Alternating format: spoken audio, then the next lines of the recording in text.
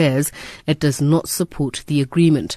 Our talking point, what are your thoughts over these developments? 34701 is the SMS line at R1 per SMS. And we are now joined by the Co-operative Governance Minister, Royen, to talk a little bit more about it. A very good evening to you, and thank you very much for speaking to us, Minister. So good evening, and also good evening to the listeners. So can you confirm that the agreement has been signed by all parties? Yes, but let's put this into a correct context. This is an agreement that is outlining the process plan that is a product of a consultative process that we have been leading in that area of Vuwani and surrounding areas. So, indeed, today, after a thorough process of consultation, we felt that it's time that we sign and communicate this message to our people that we are ready to work together to find an amicable and pragmatic solution to the impasse that is engulfing the area. So, have you signed with all parties, all stakeholders? No, when I mean parties, I mean, remember that is mainly a traditional jurisdiction where traditional leaders, traditional councils are in charge. And as you know, since we have been there, these are the people who have been leading our community there. So we have been working with them. Here I'm referring to the traditional council represented by senior leaders, of course, led by Khosi Khulu, Khosi Tony Ramabulani. And this is as a result of the meeting that these senior traditional leaders and Khosi Khulu held with ourselves under the leadership of His Excellency President Zuma to find a solution to the challenges facing our people there. Is it just the 8, or were there other traditional leaders who were not included, who were not party to the signing of this agreement? Yes, there's one traditional leader that we were told was not there. We are still trying to establish through the Khosi Khulu why the traditional leader was not there. What about the community members who had said, and this was confirmed by Khosi Ramabulani when we spoke to him, that there were some community leaders who had in fact instructed them to no longer speak on their behalf, as they believe that traditional leaders should stay out of this? Our approach is an open. We will encourage those, as we have been doing all over, that come on board because we are opening a process where we will encourage all role players responsibly and ethically to engage around issues facing our people. It is our belief that through our constitutional democratic system, we stand a better chance to resolve our differences through dialogue. So if you know of anyone, including those who allege to be pro-Makado or people who are not necessarily satisfied by certain things, please come on board. Let's resolve our problems amicably. I mean, the resorting to violence or any other unconstitutional way of resolving this matter is not going to take our community of Vuwani and surrounding areas anywhere. The best is to encourage everyone. Let's do this thing responsibly and very, very ethically. So, Minister, let's just understand, what does redetermining the new municipality mean?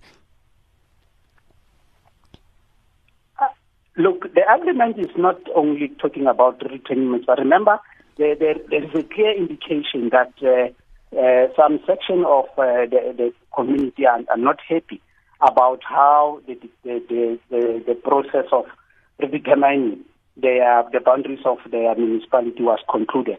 And then we have agreed to a process which will ensure that issue is revisited, but it must be done because, remember, there are clear guidelines legislatively as to how this should be done, provided for mainly in our Municipal Demarcation Act and the Structures Act. There are issues that they raised about development, and there are issues that they raise about issues of social cohesion. So we are dealing with the agreement, the action plan that we have agreed to It outlines how we're going to deal with each and every aspect. I understand that, Minister, but I'll go back to my original question. What exactly does redetermining the new municipality mean?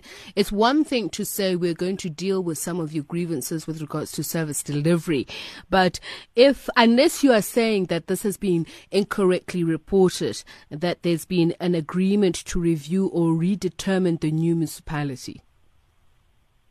No. The agreement the agreement that says let's sit down and determine how are we going to deal with this particular concern registered by our people.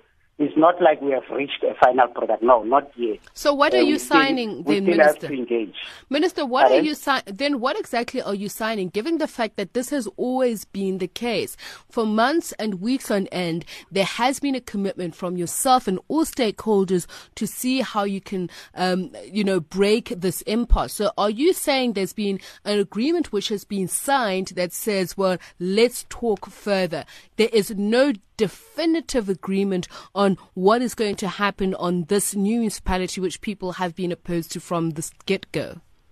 No, the content of the agreement is very clear. It deals with the time frame, the timelines on when some of these should happen. It's not necessarily about the final product. Remember, there are legislative provisions that will guide that particular process. So we are adhering to that process. We are not. We don't have the competence of making that particular determination, unfortunately. Okay, so basically what you're saying is that you've signed an agreement that says we will talk further about this matter post the elections within a certain time frame. It's a process plan with clear timelines. It's not only about agreeing to an engagement process. It's setting clear timelines as guided by the provisions of the law. What are those timelines, Minister? We are saying after 14 days after the elections, we start the process of engaging with various stakeholders. Revisiting issues of demarcation, dealing with issues of reconciliation, dealing with issues of development as one timeline. And there are also timelines as to when should we complete this particular process of engaging and when should we do the necessary submission to the relevant authority. So timelines are very detailed action plan that we have signed. Minister, I do apologize in being pedantic. Again, I'll go back to the question. When you say you will revisit the issue of demarcation, what does revisiting mean? Does that mean you will talk about it because the demands are very clear that they want the demarcation reversed? And what are the timelines? Is it 2 months? Is it 3 months?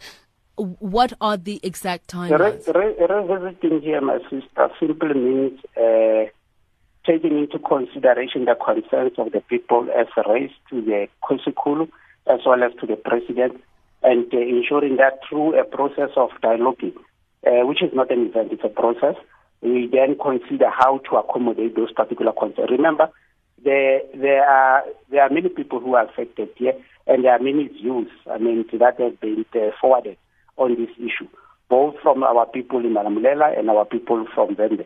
So we need to be very, very cautious and very, very careful as to how we accommodate their concerns as part of the revisiting process.